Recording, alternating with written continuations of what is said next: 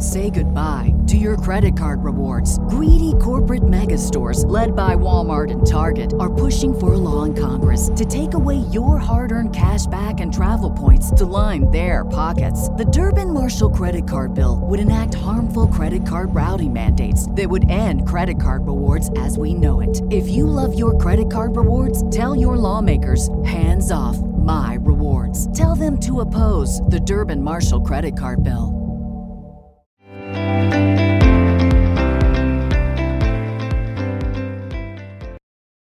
Hey guys, welcome back to Holding Space Podcast. One of the great things about having a podcast is getting to sit down with some incredible people, push record, and share those conversations with all of you. In today's episode, I sit down with Rebecca Bass-Ching. Rebecca is a licensed marriage and family therapist. She's also the owner of Potentia, which is an integrative mental health practice here in San Diego dedicated to supporting the whole person, mind, body, and soul. Rebecca is a regular writer and contributor for The Darling magazine. She's also a Daring Way facilitator and consultant. Have you heard of Brené Brown? Have you heard of her research and her books? One of them being Daring Greatly. So Daring Way therapists have gone through training rooted in Brené Brown's research. Rebecca Bass-Ching has gone through those trainings and is now a facilitator and trainer herself. In today's episode, we talk about scarcity culture, we talk about abundance culture, we talk about the power of enough. I'm so excited to share this conversation with all of you. Rebecca is just so wise and just such a joy to be around, and I'm so excited to be able to share her wisdom with all of you. Let's jump in. You're listening to Holding Space Podcast with Dr. Cassidy Freitas, licensed marriage and family therapist. The information shared in this podcast is not a substitute for seeking help from a licensed mental health professional. Now, let's jump in. Hello and welcome back to Holding Space Podcast. I'm your host, Dr. Cassidy. I am sitting across from my good friend and colleague, Rebecca Bass-Ching. Hello, Rebecca. Hello, Cassidy. Thank you so much for inviting me into your home and feeding me these snacks and getting me a kombucha. You are amazing. Well, thank you. Lovely to have you here. This is quite special to have you come to my house and do a recording. So fun. So I first came across Rebecca when I first came across your name when there was an intern that I was working with, and she started working with you, and she was going to a group that you were running, and she started working with you, and she just had the most incredible things to say. And then your name just kept coming up. Have you heard of Rebecca Bass-Ching? And I heard about Potentia, the integrative health therapy practice that you have. And I was just like, I need to meet her. So I think I sent you an email, and I was like, hey, I am in practice and I keep hearing your name, and can we meet up? And we met up, and you were just as amazing as everybody said you would be, as a clinician and now as a friend. Oh, thank you for those kind words. It means a lot coming from you. So we are talking today about scarcity. Scarcity culture, abundance culture. I'm sure perfectionism will potentially show up in here, and something around fear. So talk to me a little bit about where you think where did scarcity culture grow from? Like what happened that scarcity culture sort of grew? Great question. I want to back up just a little bit to talk about like scarcity, what it is, please. And because I think it's important. And as I've been researching this topic over the last several years, kind of moving from scarcity mindset back to what is scarcity. Like there's not enough water, there's not enough housing for people, there's not enough money to pay the bills, there's not enough money to get food on the table. So there's this element of understanding scarcity, what's real. Absolutely. In our country and, of course, in the world. And so when I read Daring Greatly by Brené Brown, And I'm a certified facilitator and a consultant with her work and up to my eyeballs with this work, like just about every clinician I know, right? So I was reading Daring Greatly, and this is a book full of like a gazillion truth bombs, right? I mean, Brené's brilliant at like distilling the complex and making it relatable and understandable. But there was this line where she's talking about scarcity and how the opposite of scarcity was not abundance, but it was enough. And really about wholeheartedness. And something inside of me shifted. It was like I had to put the book down for a moment. I mean, I did that probably 100 times with this book. But that stuck with me enough that I've done a lot of time researching. We're actually going to do research on this topic too.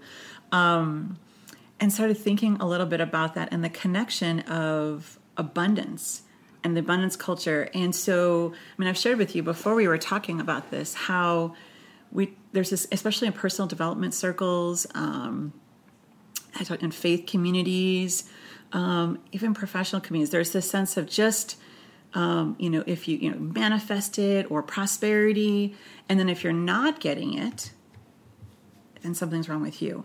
And then hello shame, hello comparison, competition, and perfectionism. Yep. Hustle. And so what I found is that how when we're pushing abundance, like I just need to focus on all these things I want. In Western culture, I think the original intent of this abundance has been distorted.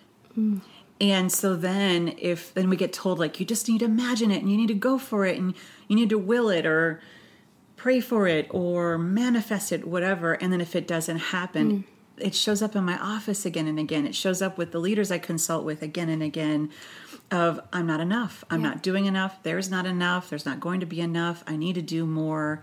And then the hustle comes in. And I think we've lost touch in cultures that are blessed with so much resources. And I'm saying that knowing that there's a lot of struggle in not only our city here in San Diego, but in our country, but as a first world country as a whole. Yes. And a lot of the circles we run in, I mean, our sense of enough got distorted. And then what we think is abundance is jacked up now.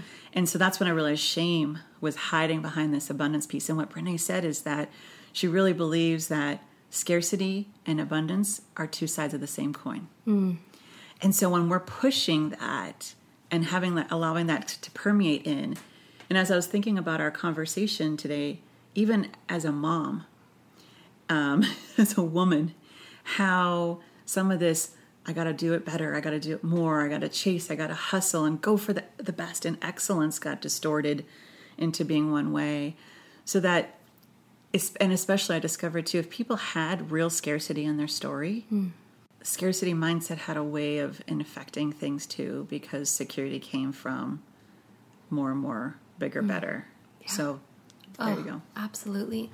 What has been your experience with how scarcity and fear are connected or related to each other? And so, there's always been pain in the world, but over the past decade, there has been a lot of pain, whether it's with natural disasters and maybe it's because we have social media and we have like constant access to the big pain and the pains of like the global pain, right? The national pain as well as the individual pains of people's experiences and great losses.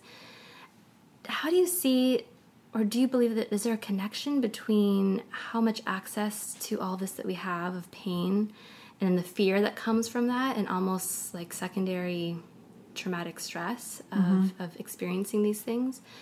Do you see a relationship between that and scarcity and abundance culture? I think there's no question there is. I mean, you touched on a lot there. My brain's exploding a little bit in a good way. I believe with the scarcity piece and connecting with the pain in the world, I really do believe scarcity is protective. Totally. So instead of you can't just flip a switch and say, I am going to have enough mindset, done. Our field would be eradicated gladly, right? If it was like, you just need to stop this. Oh, okay, thanks. Thanks, got it. But this fear, and then connected to when we have pain. And of course, we're very biased towards mental health, getting help, doing the deep soul work. I mean, we do the nerd talk, right? Yep. We're the fun people at the cocktail hours. Everyone's talking about stuff, and all of a sudden we like talk about neuroscience, and everyone's like, "Oh, well," and then they're the research, Yep. Exactly. People love that when I bring that into the conversation. I could shut down a conversation it's a great, really well. great happy hour convo. But so because we're prone to and we're advocates for mental health support, where I see scarcity mindset really doing a lot of damage is keeping people from getting the help they need, whether they're coming to us or even naming their struggle. I'm not strong enough. I should be stronger. This isn't that big of a deal, right? The minimizing, denying, rationalizing, scarcity, shame, party. Where scarcity is, where perfectionism is, where disconnection is, shame's running the show. It's just a given. So if one's there, I know the other ones are going to show up. Yep.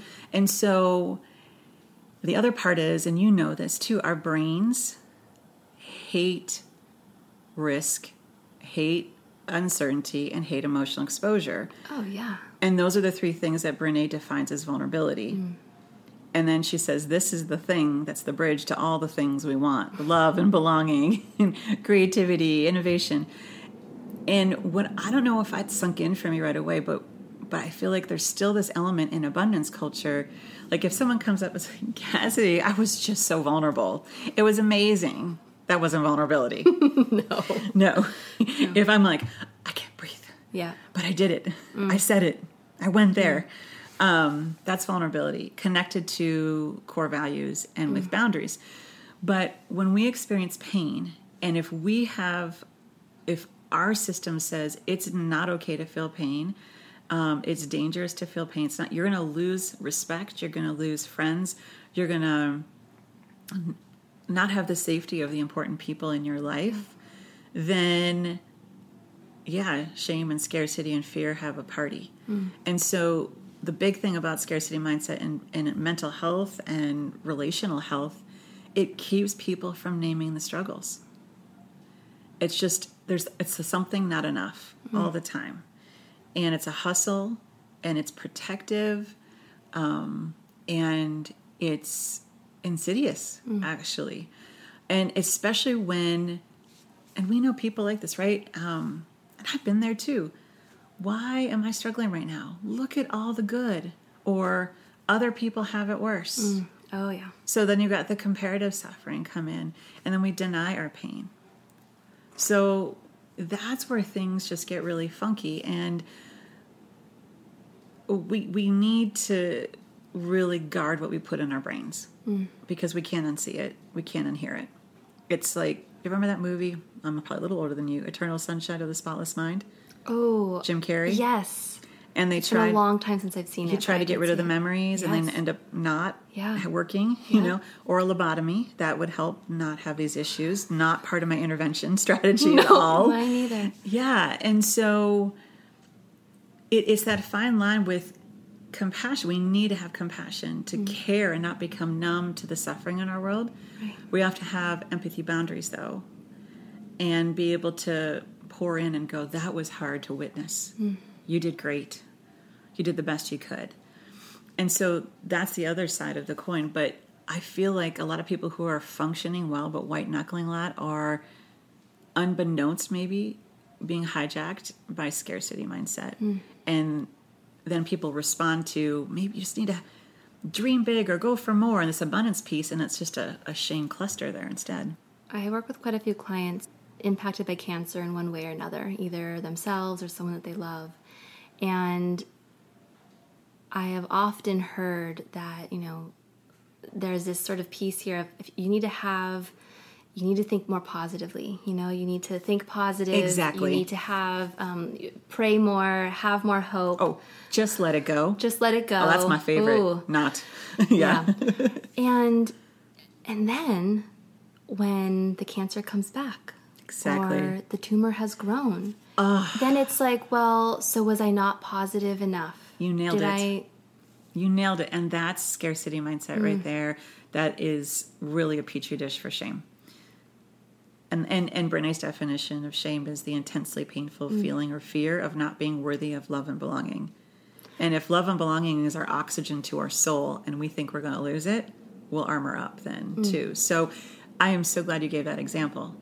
And we could put that to other things, someone in recovery from addictions or an eating disorder, or who had a failed marriage, but it was going through a lot, or if there was affairs. Again, the list could go on and on. When something happens to us, we immediately, either ourselves or others, like, what did you do? And because our brain is trying to make sense of things all the time. Well, our brain is like a meaning-making machine. Like, so I want to understand this. Exactly. And so just world theory, we love it. I mean, I see this a lot. I've worked with trauma from the beginning of my career. And the common themes are, they get, who were you with? You know, if someone lost their power, someone took away their power and assaulted them. Who were you with? What were you wearing? What part of town? What time of night? Were you drinking or doing drugs? Well, you know, and then in their own, they've internalized that themselves, even if they never heard that. That's already in their system. Part of our work is to work on.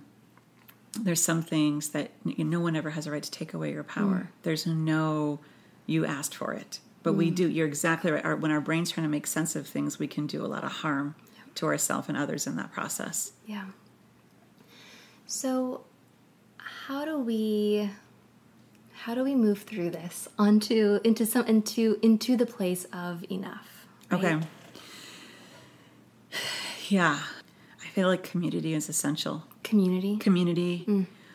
You mentioned the Petri dish earlier. Yeah. And I often use, this is definitely from Brene Brown's work, I use the Petri dish sort of example around shame, that when you throw shame, which what you just described, shame being sort of at the core of all of these things, right? When you throw shame into a Petri dish and you throw in isolation and fear, it just festers, and that's where it grows. It loves that environment to grow. But if you throw in with that Petri dish with shame, you throw in connection and community.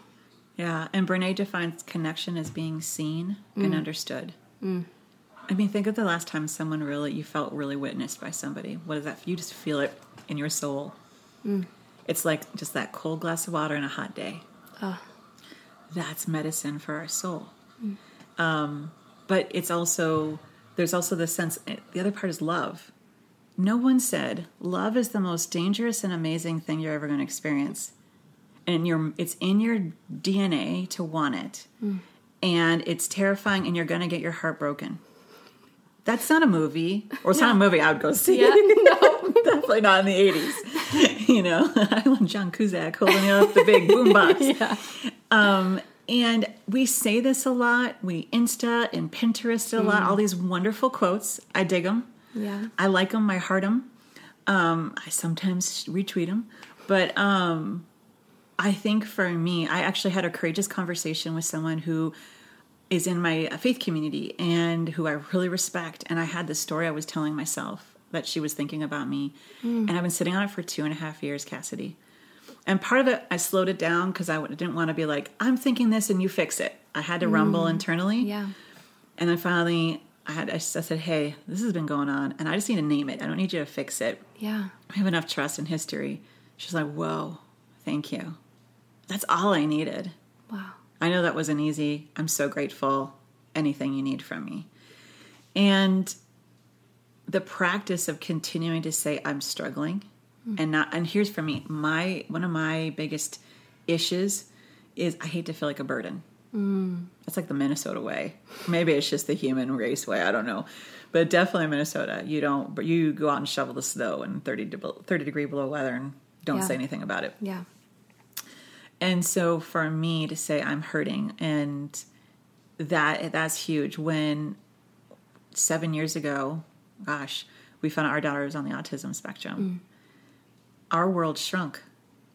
Because of her, our whole friends and family and faith community social network flipped because we couldn't have the bandwidth of people saying, how do we fix her? Because if she wasn't broken, we needed to get her comfortable. We had people criticizing us for getting extra help so we could breathe. She taught us how to find belonging. We were forced to ask for help, and so I feel like it takes a lot more work than ever before to cultivate that community. And there's a sense if you have a struggle, you're supposed to be done with it too. And I think that's scarcity versus it's chronic and ongoing. I mean, the example of cancer, anyone I know that survived cancer, even if they're clean, it's always in the back of their head. What's my next checkup going to be like? Always. Yeah. And so there's something about community and having hard conversations. And for me, thinking about, as a white, straight Protestant woman, I've been having a lot of conversations about what are some more courageous conversations I need to have in my communities. And we're scared also. This is a big one about community. When I worked in D.C., I worked for a United States senator, and I learned so much from him because at the time I was there, he would socialize with no matter who was on either side of the aisle. Were they a good tennis player? Did they like a certain food? And I got to see these relationships behind the scenes where it wasn't, he would surround himself with people who were very different than him. And that was so formative to me, where I thought everyone and now we really are segmented around people that reflect back to us what we're believing. And so we need to be courageous even in our communities to put ourselves in uncomfortable situations. But if we have no bandwidth for vulnerability, healing and change isn't going to happen.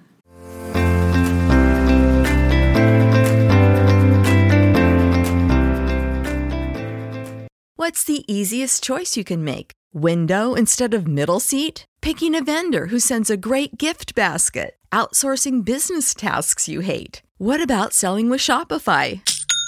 Whether you're selling a little or a lot, Shopify helps you do your thing, however you cha-ching. Shopify is the global commerce platform that helps you sell at every stage of your business. From the launch your online shop stage to the first real-life store stage, all the way to the did we just hit 1 million orders stage. Shopify's there to help you grow. Whether you're selling scented soap or offering outdoor outfits, Shopify helps you sell. Wherever and whatever you're selling, Shopify's got you covered. Sign up for a $1 per month trial period at shopify.com/try. Go to shopify.com/try now to grow your business, no matter what stage you're in. Shopify.com/try.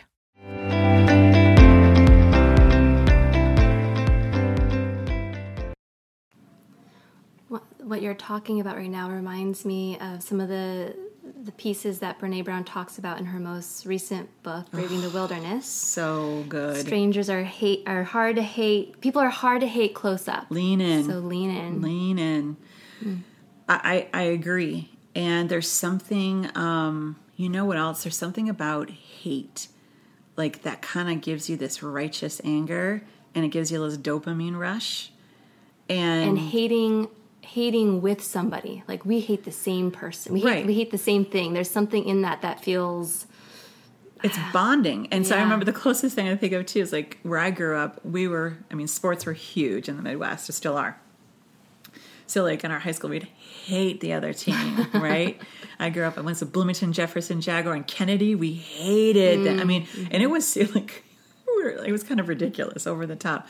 And then seeing adults do that to the extent that does, I stayed small in things I'm deeply passionate about for a while because I was terrified of being misunderstood. And as I rumbled with that and did my own work, and having kids sure as heck just forces you to be courageous. Oh my gosh, does it? Well, because it's like if I'm not going to show up and I'm asking, and they're doing such a great job of it at their little age, I decided, you know what, if I'm misunderstood, I had to figure out who mattered and who didn't. And I couldn't not care at all because that's not healthy. Because even if someone I don't know attacks me or misunderstands, judges my profession or judges my faith or judges my parenthood, judges my viewpoints on social issues or fiscal issues or whatever, I love that. But to have scarcity just says, be basically what everyone else wants you to be. Don't have security. And I lost touch with myself. And so getting really clear on what I value, and if I'm going to lean in, it's because it's aligned with something important for me, not to me, not just have to be everything to everybody. But scarcity keeps you small. It does. And then the hangover is, what did I do from the prosperity manifesting abundance piece of it, Yeah. it is trippy. And so I am braver and clear because I'm around people who are different than me. I married someone very different than me. Oh, dear Lord. And he speaks truth, and no one else could probably say. But even then, having courageous conversations and being okay with it not going well. We just 20%, and this is conservative, of adults in our country have clinical anxiety.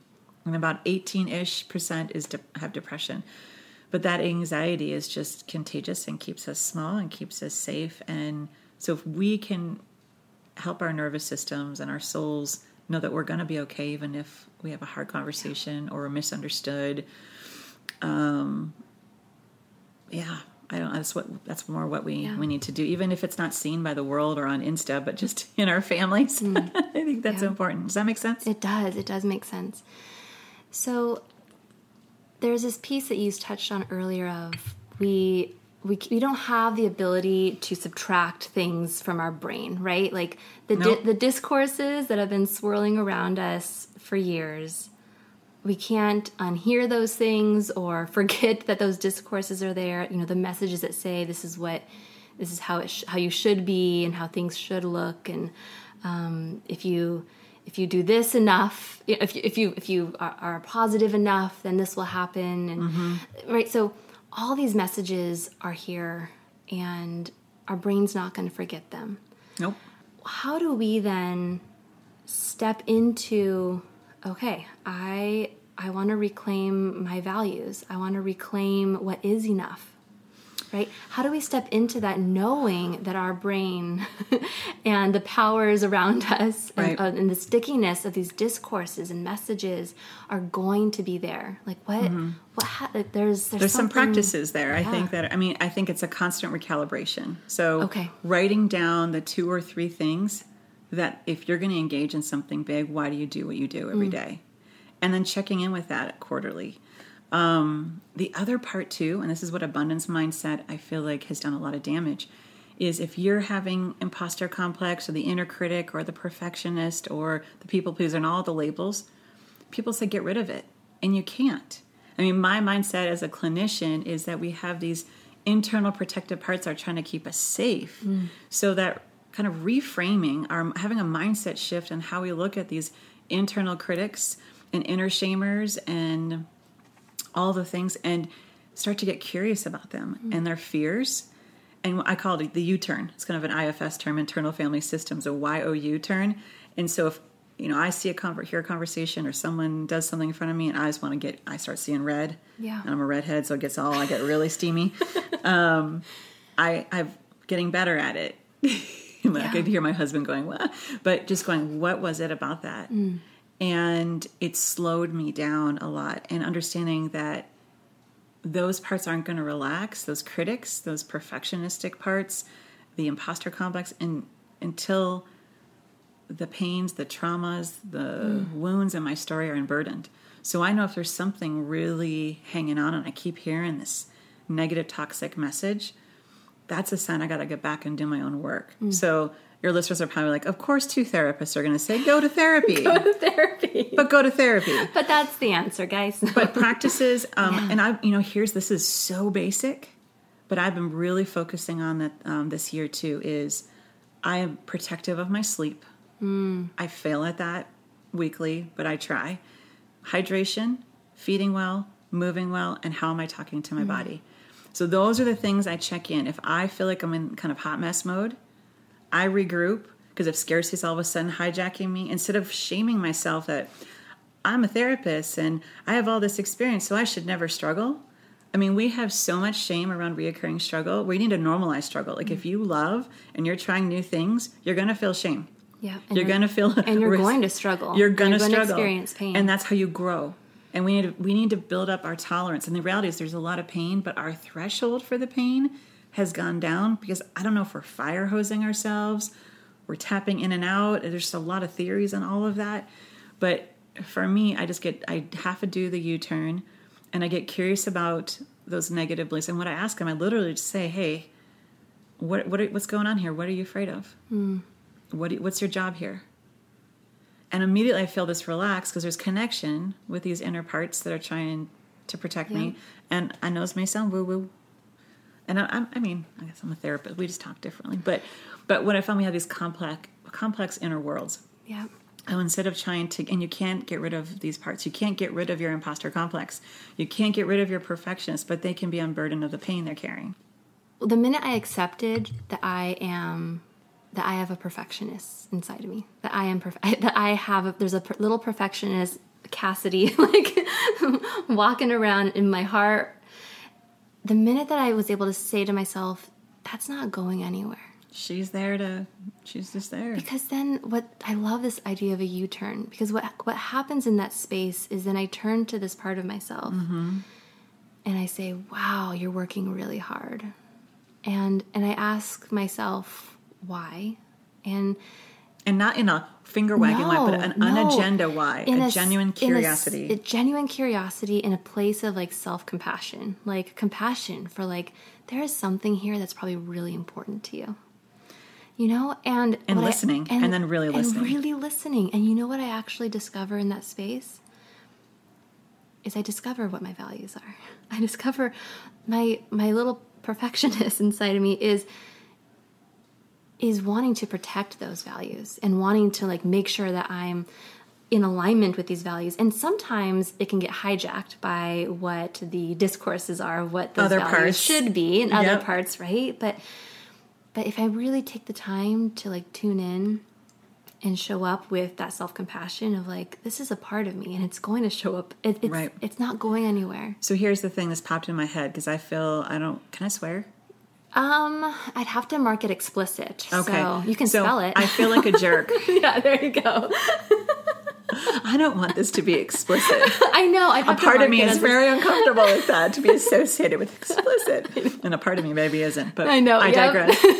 Here's the other piece. So I do the U-turn. I check in, right? I work on the practices of checking on sleep, hydration, feeding, moving, talking to myself. The other big one is checking with my expectations of self and others. Because when you talked about slowing down, if someone would have said that to me when my kids were 1 and 3, I might have gotten violent.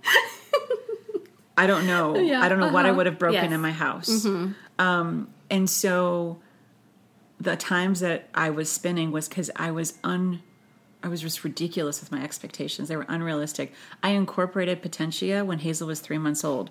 I did not know I just didn't know. And some people kind of wag their finger at me and, you know, I'm like, you know what? I was just doing life. Yeah. That's just how I did life. And all of a sudden my body I couldn't eat. My body was in pain.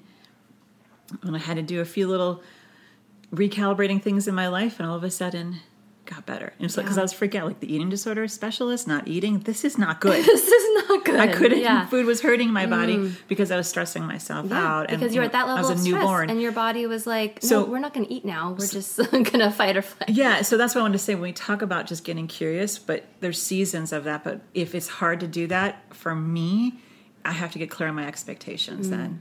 And that's, if I were to go back to my new mom self, I probably would say that, even though she wouldn't have listened to me anyways. But that's what I'm doing today. I've really cut back. I'm still kind of, when I finish something, I'm not adding anything else on. And I have friends and colleagues that are so good at that. I just, when you're a multitasker and you can numb with work, right? But the expectations, when I'm feeling overwhelmed, or I feel like I can't do it all, then I do the U-turn check-in. What are the expectations and where do I need to recalibrate them for myself and others? So that's another practice that's helped me get realistic with things too. Before I jump in and start asking you about resources and where people can find you, is there anything else that you want to add? I think one of the passions I have, and again, I believe everyone's a leader. I read in a book that if you walk into a room, you impact that room, so that's a leader. And so what kind of leader do you want to be? Wherever you are. And now in this culture, more than ever, we need leaders that are showing up with more courage, with more clarity, and with more compassion. And those words I know are used a lot and maybe have become a little nebulous, but that feeling of, I know who I am, I'm still scared of being misunderstood. I'm scared of being rejected. I'm scared it won't work out, but I'm going to try.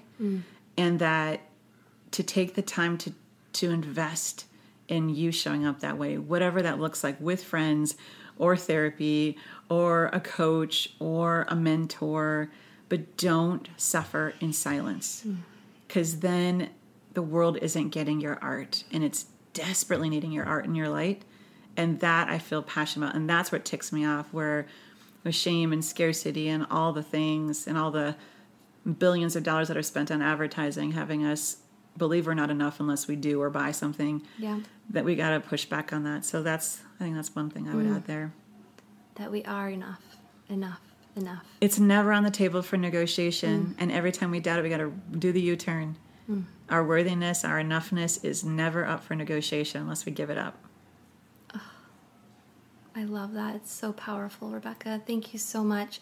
What are some of your favorite books or resources that are in light of everything we've talked about Yes, today? I've got some. So, of course, everything Brené Brown's written. Anything Brené Brown has her written. TED Talks, her website. Yep. I've got colleagues all over the globe in the Daring Way who are facilitated. So wherever you are listening, it is an incredible community. One of the best professional experiences and personal experiences in my life is doing that work. I would also check out selfleadership.org. I referenced IFS, Internal Family Systems, the U-turn, a lot of this lingo, selfleadership.org. There are a couple books there I highly recommend checking out. Introduction to Internal Family Systems. There's like trees on the cover.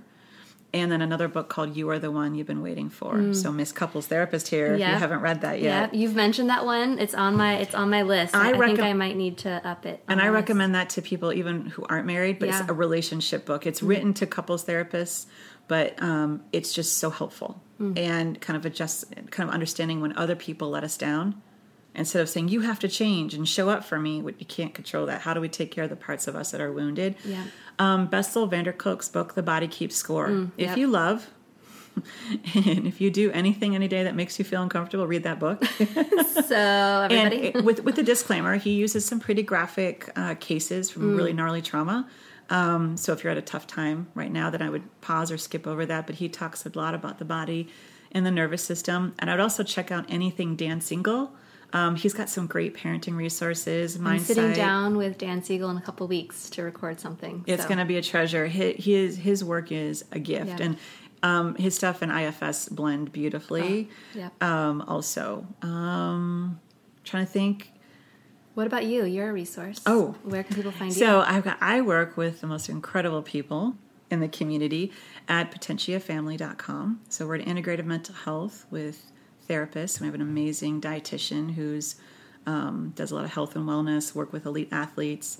I also do a lot of leadership and corporate and entrepreneur wellness at RebeccaChing.com. Awesome. And Instagram at Rebecca Ching MFT. And then Facebook, Rebecca Ching MFT, and then Potentia Therapy too. Rebecca, thank you so much for inviting me into your home and sharing your wisdom and gems. And I will be linking all of these websites as well as some of these books in the podcast notes. So for anyone listening, check those out to find Rebecca and the beautiful, amazing resources that she's offered us today. Thank you, Cassidy. And you're a gift in our community as well. So you're a treasure. Thank you. Thank you. You've been listening to Holding Space Podcast. I hope you enjoyed the information that was shared in this episode. If you did, you might want to subscribe and be the first to hear about future episodes as soon as they air. Thank you so much for sharing this space with me. Have a great day.